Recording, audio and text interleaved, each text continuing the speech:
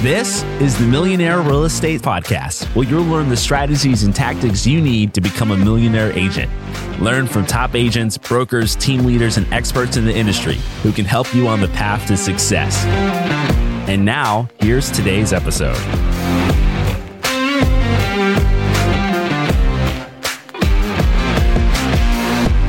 Hello, everyone. We are so excited that you're with us today, and we are excited about our guest, Tanya Salseth, and she is from Falls Church, Virginia.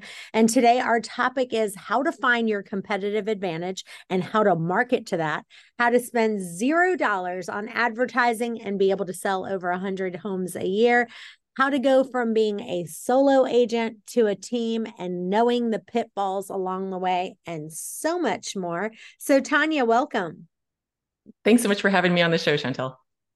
Well, let's start with the first part, which we talked about, is finding your competitive advantage and marketing to that. You do that so well. So I want you to kind of talk about how you are spending no money on advertising and being able to sell so many houses per year. Great question. Wouldn't we all like to spend $0 on marketing, right? So I think one of the things that our team does differently is we focus on a specific community, right? So I was a U.S. diplomat for over 10 years, and basically almost all of our clients are from that community because we know it really well. We understand the lifestyle. We can really get down into the client's psyche of like, what are they worried about? What are they trying to look for? What are sort of their hopes, dreams, aspirations? So we can talk to that kind of client way better than the average agent can, just because they simply haven't lived their lifestyle, right? So I started as a solo agent. I closed a few part-time deals while I was still a diplomat in 18 or 19. I now have a team of 5. We do, dozens and dozens of home transactions a year, buyers, sellers, all from this one little community that's like kind of niche and very kind of esoteric. So people ask me, can you even build a business by, marketing to such a tiny little community? And my answer is yes, because, obviously the proof is in the dollars that you get in transactions every year. So for those of you who are like, I'm not going to listen to this lady, she has a community and I don't know anybody like that. The thing that I always talk to my agents about is what makes you special as an agent, right? So do you speak a foreign language? What kind of experience that have you gone through? Have you moved a lot of times? Have you worked in a specific field, right? You have an advantage over other agents that don't have that experience. So I have a friend in San Francisco who, for example, decided to become an agent after many, many years working at an accounting firm. Do you think that she has a competitive advantage talking to accountants about housing? 100%. Like, I wouldn't know what to say to those people, right? I mean, I don't know what accountants, I would imagine maybe they are really into the numbers, but she's really into the numbers, right? And she knows how to talk to her community. So I think, when I'm talking to my team or even other agents when I'm training, I'm always thinking about what makes you special and what makes you different from all other agents, right? Because how many of us see a bazillion signs on the street for agent X or agent Y? And what do they say? I'm the neighborhood specialist. Everybody says that. It almost doesn't mean anything. I ask my clients, when you see a sign like that, what does that mean to you? They're like, I guess they've sold a few homes in the neighborhood, right? But I think we are moving from, things are changing rapidly, right? That was the old version of real estate where you stick a sign in the yard, you're the neighborhood specialist, right? But we're moving into an era where people are highly specialized. You turn on the TV, there's like a bazillion channels. There never used to be so much choice, right? If you want to just be a Dungeons and Dragons guy and only watch Dungeons and Dragons and only be on that on the internet, you can do it. So people are looking for niche specialized agents, and they will come to you. You don't have to chase them. You don't have to spend marketing dollars because you have positioned yourself as the leader of that specific field, right? Whether it's diplomats or, for example, I had an agent on my team, extremely patient agent. I am not the patient agent on my team. I'm like let's go, let's get him. I am not the patient one. He worked really well with retired people He was patient. He liked to go talk to them, have coffee with them, spend some hours, pet their dog, do all that stuff. And he would get these downsizing sales, right? And we would always tease him. We were like, oh, you're the retired people whisperer. And that was his niche. And it was because his personality was, he was very patient and he liked talking to them. He liked hearing their stories. It was genuine. It was authentic. It wasn't just because he wanted the sale. And so it very naturally for him became his niche, right? Of like the clients that he wanted to work with. So I think for me, what I've noticed in my time in real estate, the most successful agents have a differentiating factor. They can stand out in the sea of agents. There's hundreds of agents. I mean, we all know tons of them, right? What makes you different than 50 other agents out there? If you can't say that to a client in about a minute about your value proposition and why you are different from everybody else, they're going to think of you like everybody else. You're going to be kind of interchangeable, right? You have to have a flavor. I think though, one thing that you said that maybe I want to really hone in on is you said also, what do you enjoy and who do you enjoy working with? Yeah. So one of my good friends is a counselor and her business was struggling. And she came to me, she's like, Chantal, I need business advice. And she counseled everyone. She did grief, depression, anxiety, marriage. And she's like, I just need to get more business. I'm struggling. And I said, well, let me ask you this. Who do you like working with the most? And she's like, honestly, my favorite people to work with is marriage. She's like, I feel like I do a good job and it's rewarding to see the marriage, improve. And that's my favorite. I said, then you are now the marriage counselor and everything you have is articles on marriage and you are the marriage counselor.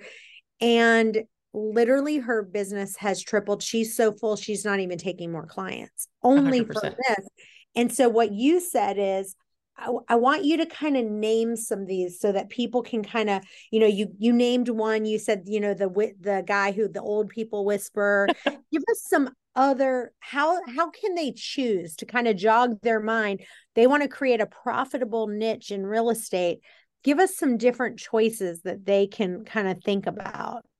And this is going to be, highly dependent on your personal experience. So I had an agent tell me, oh, I'm not getting any business. And it turns out that she was a Russian speaker. Maybe you speak a foreign language, right? Like I can't compete with her. She's a Russian speaker. She can market to that community. I wouldn't even know what to do. I have another agent on my team who does house hacking, right? So he's lived in a house and he rents out rooms to other people. And he's really down in the weeds about Airbnb regulations, laws, stuff like that, because he's done it. Like he has that experience. People will choose him in a hot second before any other agent if that's what they are trying to do, right? With their property or their house. There's people that focus just on military, right? But I would say even military is really broad. Maybe, you target that, even maybe you just do one branch of the military. The more narrow you go, the more your marketing and what you're saying to the consumer, if you've really refined your language, is going to speak to them and you will stand out head and shoulders above, everybody else. I mean, think about in your experience, like who do you know? Maybe, for example, we had another agent on my team. He had worked in restaurants. He was a bartender and he's like, oh, well, the people that work in restaurants, they have these specific, requirements. And I'm like, well, do you want to do commercial space? Do you want to do, there are a lot of different kinds of people out there. And back to Chantal's point of who do you like to work with, right? Because how many of us have worked with a client where we were like, oh, I can't wait till this transaction is over. Think about who you don't like working with too and why. Why is it? So for example, for me, people who are really down in the weeds, who need like a bazillion pieces of information drive me nuts. I will give them to another agent on my team because like the personality fit is not right. Right. So I think it's a matter of knowing who you are and who, how you like to work and the kind of client that you enjoy working with the most. Right. So whether is that millennials, right? Do you want to help millennials? For example, like my investment agent, he's really big on the whole 20 to 30 set who's really interested in financial freedom. So he reads all the blogs, he does all the podcasts, he has his own podcast, and he specifically talks to this audience. So here's another piece for you guys. Once you figure out what your value proposition is and what makes you special and what makes you different, do something that positions yourself as an expert in that market. So for example, people who are relocating, right? If you're the relocation specialist, figure out what are the big companies in your area that do relocations, call them up, start to have material for them. Just talk to them. Be like, hey, can I help you with relocations? Here's some information that you could give to people who are relocating to your city, right? For example, there's all kinds of ideas. If you think about, what am I positioned to do better than somebody else? I think that's probably usually the hardest part for agents. And I think if you have trouble thinking about what makes you special, ask the people around you, right? How am I different? Why would you hire me versus somebody else? And get some honest feedback of, what makes you different? What makes you special? And then work up from there, because the first part is knowing who am I and what do I have to offer to the world, right? That's the first part. The second part is who in my world, in my sphere, can I have a strategic alliance with that can help me, in this area. So for example, I have a financial planner that only works with US diplomats because they have very specific finances. I called him up and I said, hey, do you work with a real estate agent? And he was kind of like, who is this? And I explained, and he's like, oh, okay. And so the next time he had somebody, he sent that person my way and I did a good job. And he was like, so he sent another person. And now he sends me 4 or 5 people a year, most of them who are high-end clients who are working, because if you're hiring a financial advisor, you probably have done a few things right, So figure out strategic alliances with people who work with your demographic. One of the things I always say is that God can steer a moving ship, but you cannot steer a ship that's sitting still. And so people, when they're thinking about this, I think one of the suggestions is until you find what it is, you can try doing some different posts. Like there's an agent I know in our company, her name's Tiffany, and she's like a new construction specialist. And so she's always like posting on Facebook all the unique set of challenges and considerations that go with brand new homes. Like, how do you decide if you're going to pick this or this, and all the pitfalls that come with a new construction home. And she kind of talks about that. And so now it's like in your mind, you think new construction, you think of her. And one of the things that I am hearing over and over right now is we have a lot of agents who are wanting to get into the luxury market, and they just feel like, that luxury market is just so difficult to break into. If someone asked you, if you wanted to break into that luxury market, what are some of the tips that you would suggest someone to do to get into that luxury arena? And great question. So again, our focus is always, we are demographic realtors versus geographic, right? So we are really looking at who the client is. So they have that specialty experience. So my question on this one would be, if you're looking at luxury clients, where are the luxury clients? So there's an agent that I know of that all he does is go to high-end parties. That's it. That's where he gets all his leads. And so he finds a way to go to golf tournaments, to go to, charity dinners, and occasionally that requires him to buy in, right? But he hangs out at these events, and that's how he gets into the circle where you have these luxury clients, right? So I think it's a matter of putting yourself in a position where you're able to meet the clients that you want to serve, and then having a very specific value proposition for these clients, right? So in the case of luxury clients, I would even go really niche, like, are you doing luxury in even not a certain area, but maybe you're doing waterfront homes, right? Because waterfront is very specific. And if I'm going to buy a luxury home on a lake, I want to know that my agent knows something about that. I am not going to hire any old agent, right? So I'm going to know, like, well, I have a boat that's this big, and is the slip going to work? I need an agent that can talk to me about that off the top of their head. They don't have to be like, let me get back to you, because they don't know, right?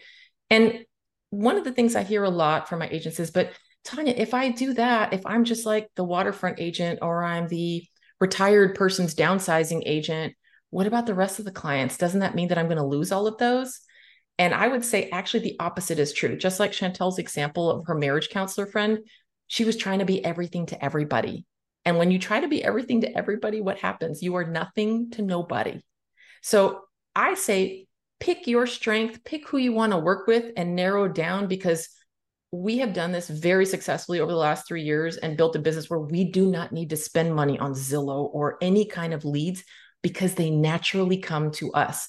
I have literally anywhere from 3 to 7 calls per week with people in my community because I am what I call like the Coke in my community. So like if you think of, 3 soda brands, what do you think of? You think Coca-Cola, maybe you think of, I don't know, a few others, but Coke, everyone thinks of Coke, right?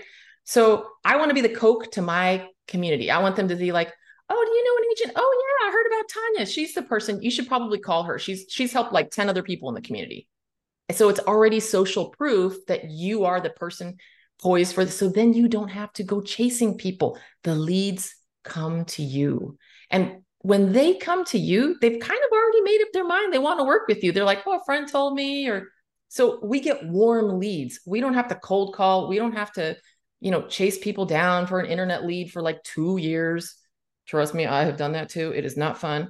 People come to you. They already want to work with you because they know that you're their flavor and you are theirs and you get them and you understand them and they feel taken care of already without you even having to do anything. It's a beautiful, beautiful business model.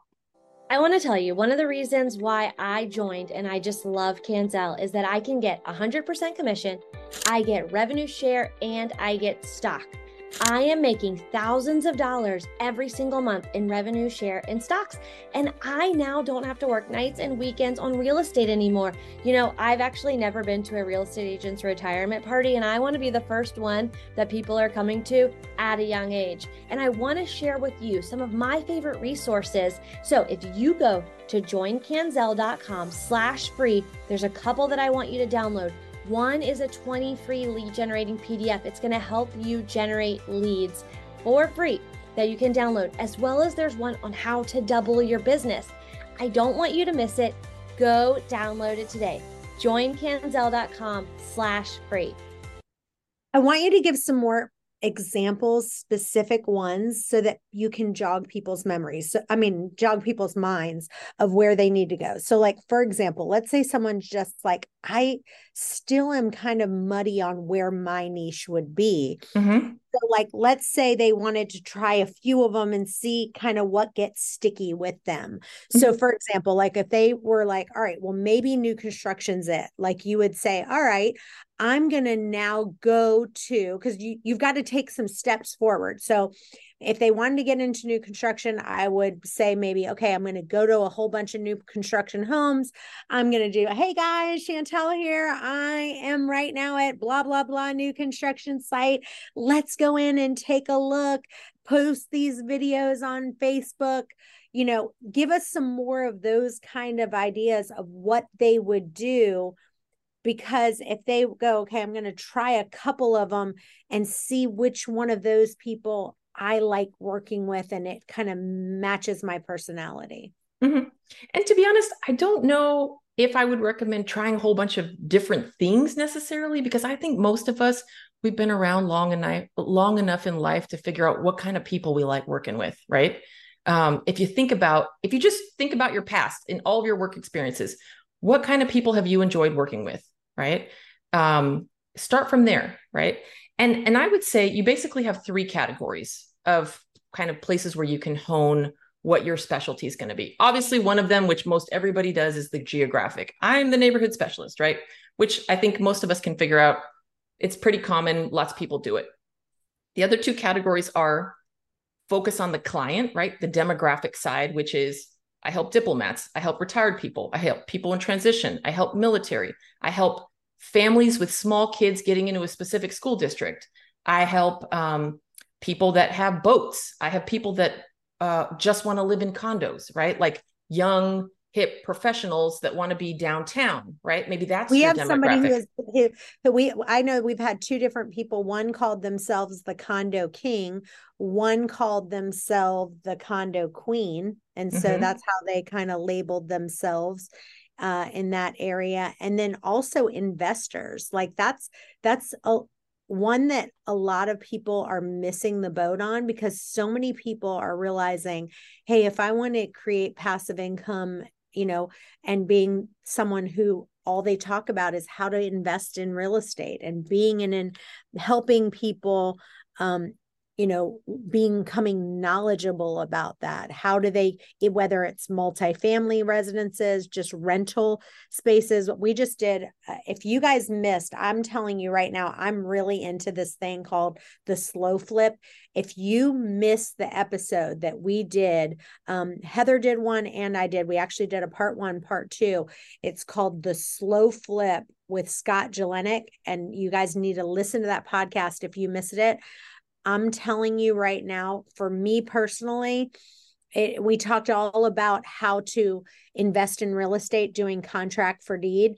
And to me, that's like the easiest next step. If you're looking to do rental properties, that would be a good one. So that's another, niche that some people can think about as well. But go ahead. Sorry about that. Oh, it's okay. And think about too, who is in a position that either wants to buy a house or sell a house, because that can also bring to mind who the person is that you want to talk to and to market to, but who's going to be your specialty. So for example, is it, young college grads with their first professional job trying to house hack or getting to a condo? That's a very specific client. You can make very specific, social media, all kinds of things.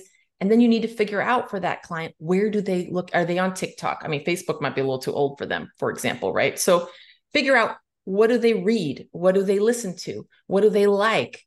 Where do they get their information? So, I mean, I've had people, in their 20s that have worked for me, and they were like, Tanya, we don't call people on the phone. I'm like, so I'm not going to cold call people that are 21, right? They're gonna be like, who the heck is this? But maybe I text them. Or maybe I send a video, because that's the method of communication that I use to talk to that specific demographic, right? And maybe 20, some people are not your thing. Maybe you get along with moms. Maybe you're a mom. I'm a mom, right? I have 2 kids. I have something to share. And you're like, oh, well, everybody's a mom, right?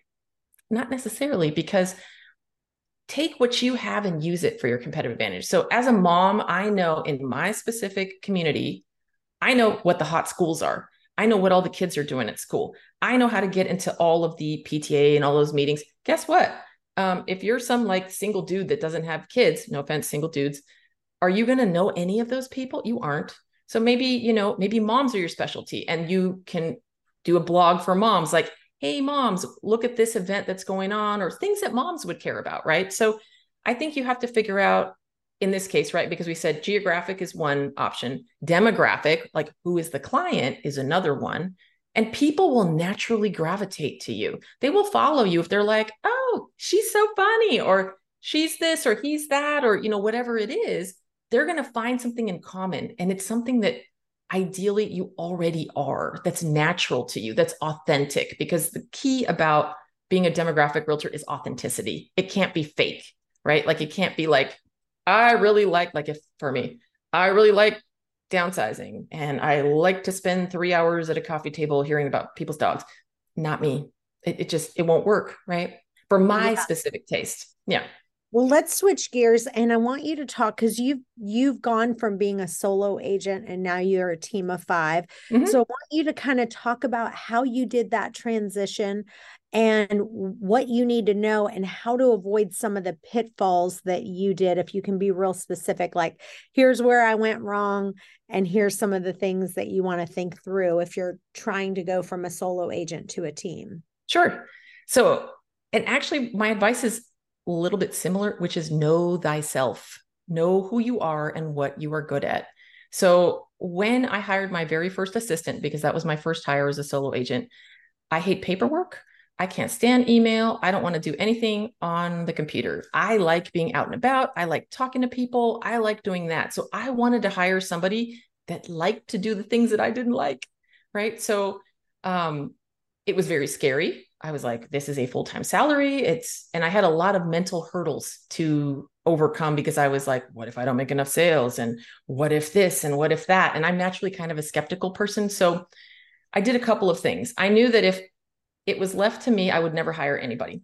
So I actually hired a firm to hire this person for me, because again, I know myself, and I will make a million excuses as to why I couldn't do it. But I'm like, I'm happy to pay someone to do something that I'm really scared to do.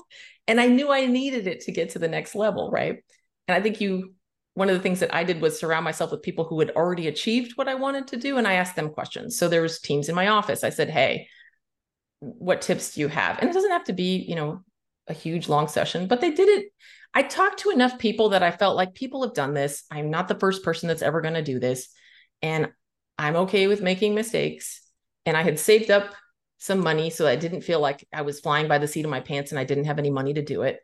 And I just took the plunge and I did it, right? You have to get over all of that stuff. So I went, the first hire was a admin assistant, and it was not fun at first because guess what? Solo agents, we are not trainers or teachers. We're just like, hey, just get in the computer and do the things. And the person's like, I don't know what you want me to do. And administrative and operations people are usually structured people.